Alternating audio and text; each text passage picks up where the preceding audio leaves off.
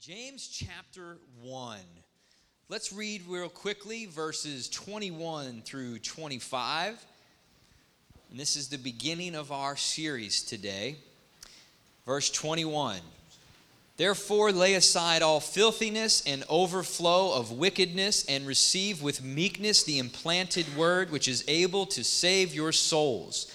But be doers of the word, and not hearers only, deceiving yourselves. For if anyone is a hearer of the word and not a doer, he is like a man observing his natural face in a mirror. For he observes himself, goes away, and immediately forgets what kind of man he was.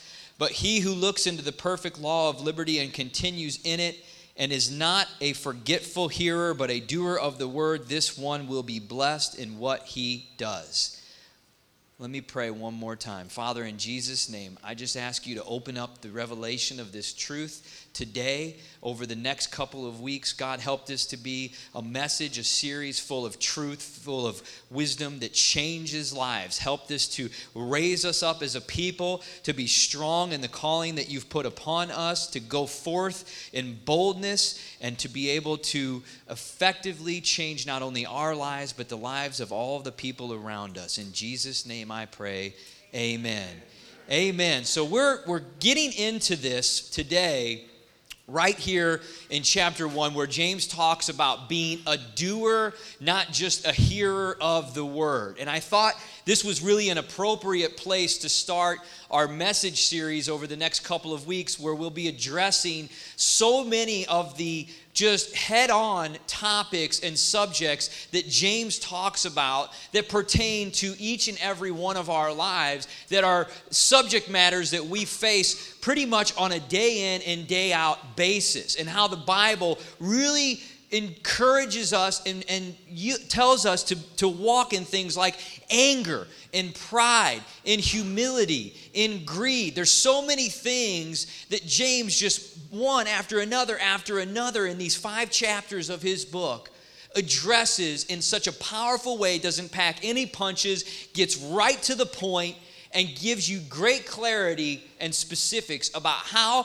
as a believer, as a follower of Christ, we're to walk these things out. But before we get into each of these points along the way over the next couple of weeks, I wanted to begin by looking at these few verses in chapter 1, where James talks about being a doer of the word, not just a hearer. Because in my opinion, it's in these few verses that we actually find kind of the beginning points, the principle that he builds the rest of his message in his letter upon. Because James you got to understand a few things as I open this up about the author and about the context of time and things that are going on here. First of all, James, you guys know he was the half-brother of Jesus, right? Half-brother because they had the same mother from a different father kind of thing. Anyway, so Jesus and James were brothers. So think about that for a second. Growing up all those years, and then all of a sudden at about 30 years old, your brother comes to you and said, hey, here's the deal, dude. I'm like the Son of God, like the Messiah that we've been reading and studying about for years. I'm actually that guy. Gotcha, And as James and the rest of Jesus' siblings, how would that even feel? Like, how would you handle that, I mean, I'm sure they were wrestling with it. The Bible says that at first they rejected that. They didn't believe that. But then they went on to eventually believe that Jesus was who he said that he was. In fact, James not only believed, but he eventually became one of the leader in the church in Jerusalem, which is what he was serving in at the time that he's writing this letter. And that's important because in Jerusalem was actually when the persecution was happening to the Christians after Jesus was gone. The church in Jerusalem was like at the heart of all of the violence and all of the attacks that were going on. Now, mind you, it was happening all across the land, but right in the church in Jerusalem was at the heart of the matter. And James, in the beginning of this letter, he says, I'm writing this to all of you who are scattered abroad. He's writing because all of the people are under great persecution. There's great difficulty. They're being killed. They're being hunted down for their faith. It is a time of total chaos, total upheaval, and Christianity, as they know it at this time, is being persecuted in great and high traffic ways. And James is the leader of this church. He's known as James the Just in the years to come because of his ability to walk out, not just teach, but to walk out a path and a life of righteousness and uprightness during a time when it was so hard to do that many people were turning away from their faith. Now, another thing that's going on in the context of the situation here is the church has had a little bit of time to begin to spread. So we know that there's churches in places like Ephesus, there's churches in places like Corinth. They've started to develop, right? Like little campuses, almost kind of like what we're in. They went out, they got started, they had a leader there, and they're starting to attract people. They're building up a community. But what's going on is that there's been enough time not only for the church to get some momentum, but there's been enough time for the church to start certain people within that church to start swaying in different directions. And now there's a lot of false doctrine. There's a lot of fake Christianity. There's a lot of things that are being taught that are not a true representation of what Christ died for the people to be able to have. And so because of that, there's a lot of confusion. There's a lot of people that think they understand now who Jesus was, but in reality, they have no idea because they've been fed a false bill of goods. They've got a misrepresentation of who Jesus was, not because they studied it, but because they heard it from somebody else who's giving that representation falsely or inaccurately. And look, folks, this is what is on my heart today to tell you is that we are not so much in such a different time today than what they were in at this hour and in this moment here. Today, Christianity is being invaded upon, it's being persecuted, it's being attacked on every front. I don't want to bore you with all the details, but I think if you look at the news, you understand what's going on in the political scene, you understand what's happening in government, you understand what's happening with marriages, you understand what's happening in the schools. Christianity is being attacked and persecuted on all fronts. Now, thank God none of us are being sought out and killed right now. I'm not saying that day isn't coming at some point, but in this case, in this situation, they were facing something so difficult for their faith that's not so much different than what we're seeing today. And James feels that it's incredibly necessary and incredibly important at this moment and this hour and time that they're in to make a call to the church, to make a call to the believers, to make a call to those who are moving forward to spread the word, to say, listen, we have got to stand up and we've got to do, not just talk about, what this faith is all about that we're proclaiming to people. We've got to become authentic, genuine representations of the message that we're preaching. And we've got to come against all of this false doctrine and these false bill of goods that people are being fed out there. Listen, it drives me absolutely crazy. Like, there's people out there that are lost, that don't know God, and they're just bound up in sin. Evil has a hold of them. It's happening. And I'm trying with everything I know to do to figure out ways to empower others and to do myself to reach those people. But what really drives me crazy is when people are against and turned off by the church and by God because someone in the name of Christianity has hurt them, has wounded them, or has misrepresented what the convictions of our faith are really all about. I can't stand that. But it happens, and it's always been there. It was there in James's time, and it's there today. And that is something that we have to say, listen, I'm going to examine my life and myself and choose to walk out, not just talk about, but walk the walk of this faith, not just say I am, so that I can do my part in being an accurate representation of what Christ died for the life for me to live.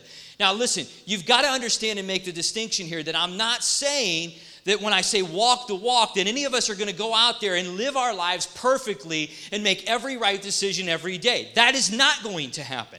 But what I am saying is that we are moving in a path and a concerted effort in our life to do the will of God and to be who Jesus has called us to be at all times and in any way we can, willing to yield to whatever he wants us to do in such a way that our life, when people look at it, they see what Christianity really is. They get the real thing, not a fake thing. You know, they say the folks that look at the counterfeit bills, the counterfeit money, you know how they find out? Because counterfeit stuff is so close to the real stuff that it takes an expert to be able to detect the differences in these things. And the way that someone becomes an expert at that is not by examining counterfeit bills all the time. It's actually by being around the real thing so often and studying it under microscope, touch, feel, everything, that an expert can detect a phony like that. It doesn't take any time for an expert to look at a phony bill and within a matter of seconds or minutes be able to tell you this is a fake. Why? Because they've been around the real thing enough to where whenever there's an imposter, it immediately stands out and screams phony and fake. And that's great for you and I as we're growing as mature Christians, because if we get a taste of God, if we really study his word and his truth becomes a part of us, then we have that real thing to go off of. It's just like you could go into a place of worship that's not worshiping God or Jesus for who he is, and you'll immediately know that the presence of God is not there because you've been around the presence of God, right? You've felt it, you've seen it, you know who Jesus is. That's great for us. But listen, for the people who are lost, who have never experienced the real thing, when a fake and an imposter and a phony comes along and is misrepresented, what happens is they think they got the real thing, and if it ain't the real thing, there's nothing good and attractional and empowering or supernatural about it at all, and they don't get it, but they think they did, and they move on, and there's no hunger or no desire, or even worse, they're turned off by it now. Does that make sense? We go to Jay Fire's over here for lunch a lot on Sundays after service. Awesome place to go. They've got this bread pudding. I think I've talked about that before in a message, actually. They've got this bread pudding that's unbelievable. Like, I'm not a big dessert guy, but there's a couple of things when I go, I'm just not going to pass on it, and that's one of them. This bread pudding, it's made from scratch. Jen, she's just got this recipe that's unreal. And every time we go, I'm always like, you got to get the bread pudding. I tell everybody, you got to get the bread pudding. And when they try it, they're hooked. That's it. They got it. Everybody is like, oh my gosh. You know, they order another one, or anytime we go back, they're getting it. They're talking to somebody else about it. It's phenomenal. I encourage you, go check it out.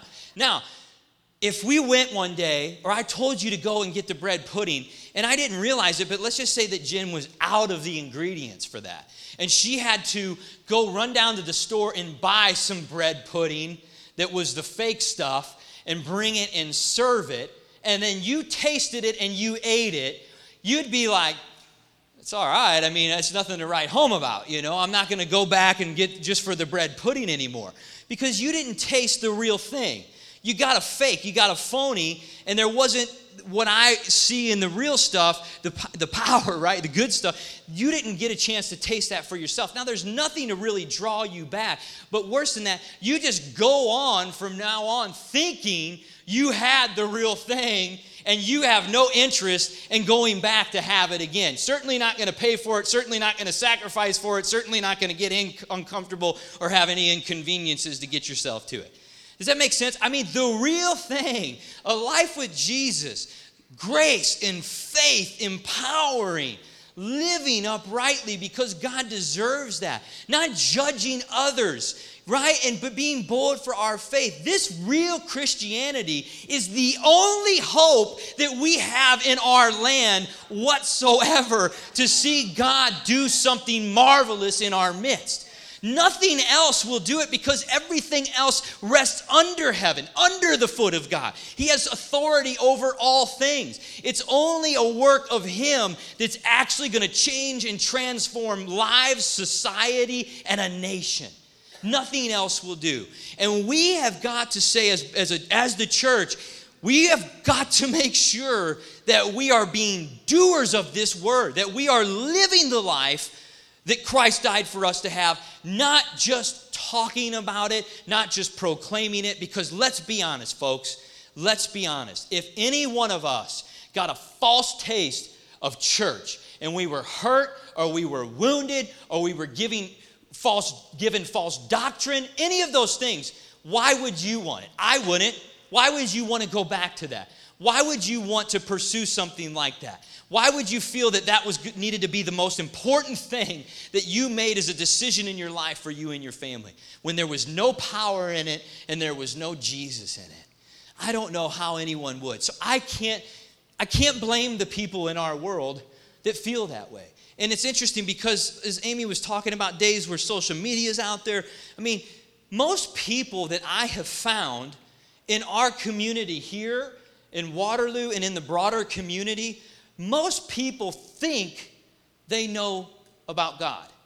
Most people think they have an understanding of what God, of what the church, and of what Christianity is. It's just the facts. That's because somewhere along the line they heard something, they saw something, they went somewhere, they read something, fill in the blank. They think they have an understanding about God. But the more you dig and the more you talk, if you're privileged to have that kind of relationship, the more that you find that the majority of people have really never been exposed to authentic, genuine Christianity. That's my opinion. And you find that as you see, and then you say, oh, well, no wonder. No wonder you don't want that. No, I wouldn't want that either. I wouldn't want to go there every week. I wouldn't want to dedicate my family to that. I got too many things going on. My life is filled. I don't have time for humanism. I don't have time for false things. I want the real thing.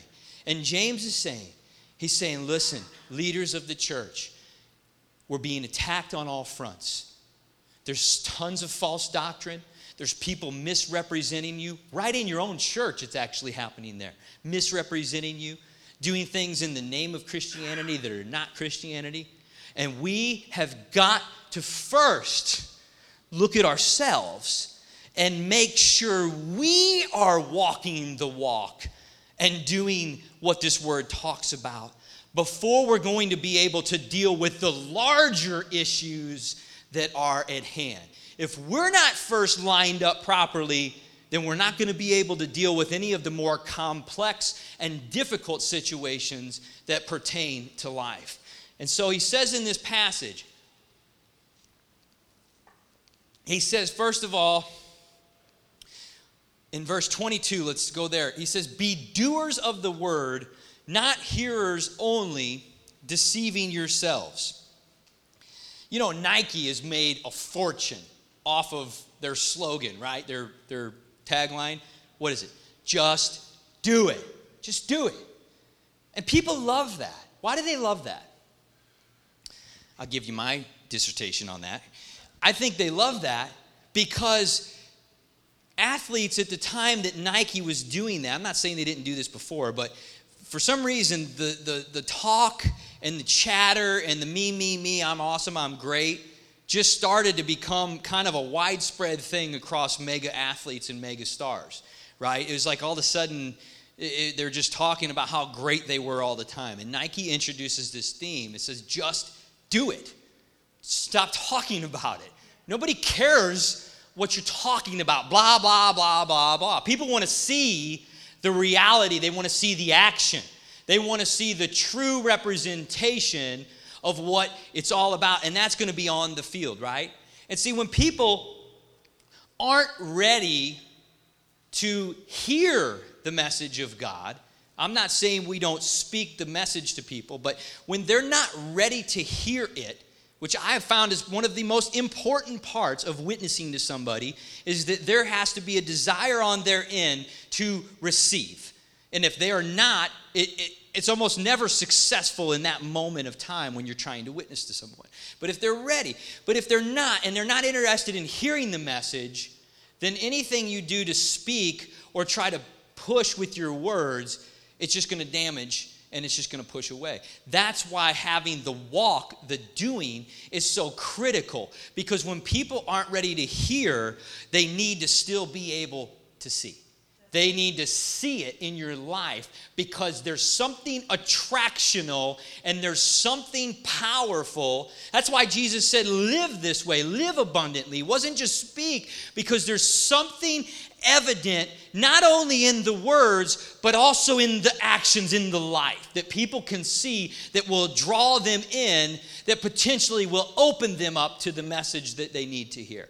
And we have got to make sure that we're living and walking accordingly. He says, be doers of the word, not just hearers only, lest you deceive yourselves. Holy cow. You mean to tell me, Pastor, that if I hear the word, but I don't do it, that I am deceived? That's exactly what I'm saying. Now, at some point along the line, people can hear the word, and it can kind of tickle their ear. It can kind of make them feel good. It can kind of get something surface level out of it. I'm not saying that doesn't happen. That's the emotional part of the person. The spiritual part of the person is affected when the word gets in, and then it transforms into a changed life that begins to play out into deeds and actions, into a life that's lived according to what they heard. And he's saying, listen, if you're saying these, if you're listening, but you're not doing, somewhere along the line, you got deceived. You think you heard it, but you didn't really hear it. You think you're doing it, but you're not. Because most people don't walk around saying, I'm just not doing what I'm talking about. I'm just not living the way I'm saying. They think that they are. But they're not, because they've been deceived.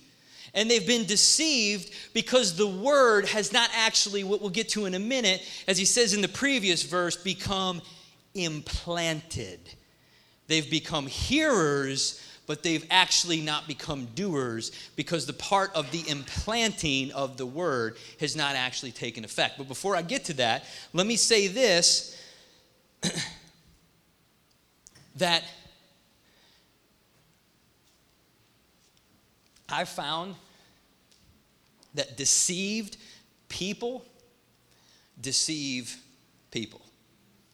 When we ourselves are caught into deception, then our whole reality is formed upon that deception.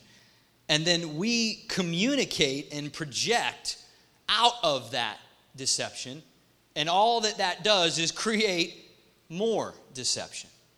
That's a powerful thing, because what it really needs to do is it needs to say to us, it needs to say, okay, I need to make sure that this word is getting in me. And I need to make sure that my life is becoming a representation of the word of God, that there's fruit and there's deeds, there's actions that are coming out of my life that are in alignment with what this word says. If I'm ever to open it up and take a close look, I'll find that the things I'm reading are happening here in my life.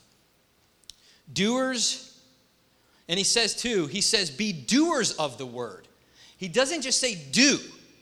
He says be doers. He's actually characterizing their personality by that.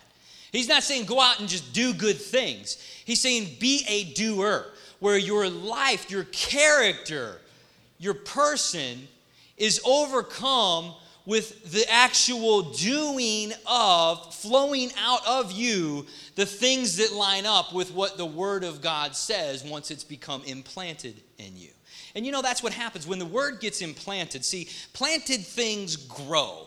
They change things, they disturb things, they move in the soil. Everything changes. It all changes. And when the Word of God gets implanted in you, you know, another word for that, if you studied it in the Greek, is engrafted. It becomes a part of you. Like literally you couldn't peel it away and sever it and have a clean line. And if you pulled it out, there'd be some of the old and some of the new there. It's powerful. The word gets implanted in us like that when we receive it, the way James says, with meekness and humility. What does that mean? That means at any given moment, at any given time, we have the posture that I need the word of God because I am not perfect. I have to receive what the word of God says so that it can get in me and it can change me. And once it's planted, it grows and it continues to rise up out of us. And then the things that we hear about in the Word, we begin to see happening in our lives because the word of truth that's been planted is growing. It's changing us. It's changing our thoughts. It's changing our actions. It's changing our behavior. It's changing us because it's growing up inside of us. We don't do that part. Do you get that? I mean, we read the Word, we receive it, we nurture it, but God is growing that thing in us, and the fruit, the deeds, the actions that he's talking about are happening in our lives. It's like when John in chapter 15, when Jesus is talking about abiding in the vine, the branch is connected to the vine, right, which is God, which is the Jesus, which is the Word, and the branches, they bear fruit, but they bear fruit because their focus is to absorb and draw from the nutrients of the vine, of the plant. And if they'll successfully keep doing that, they'll successfully keep bearing fruit. Now, if you have a little bit of fruit on a branch and you break the branch off and it's not connected to the vine anymore, what's happening to the fruit? It immediately begins to die. And so when the word is becoming implanted in us and it's growing up in us, then our lives will become more and more of an authentic representation in word and in deed of what Jesus died for us to have, and of what James is pleading with the leaders of the church. They've got to get right. He says it's got to become implanted. You got to become doers, not hearers only. Doers characterizing their person. Now, he also likens this example. I love this part. He likens this example to a mirror, looking into a mirror. And he says a person that hears but doesn't do is like a person that looks in the mirror and sees themselves and then walks away and forgets what they saw. Now, I would venture to say everybody in here has a mirror in their house, do you not? Yeah? What's interesting about that mirror? It always tells the truth, does it not? You look into a mirror, you don't see what you want to see, you see what actually is. You see what is. And you see the improvements that you want to make. You see the changes that need to be made. The mirror gives you the ability to have a clear picture of really exactly where you are. And James says that the Word of God is like a mirror. So as we open up this Word, and as we study the words in Scripture from God Himself, inspired to man, that we are really looking at that, and if we are in meekness about it, that it's like a mirror looking back at ourselves, showing us exactly where we are, exactly the things that we need to change, exactly the things that God still needs to do a work in us for. But he says that people can look in the mirror and they can walk away and make no change and do nothing about it.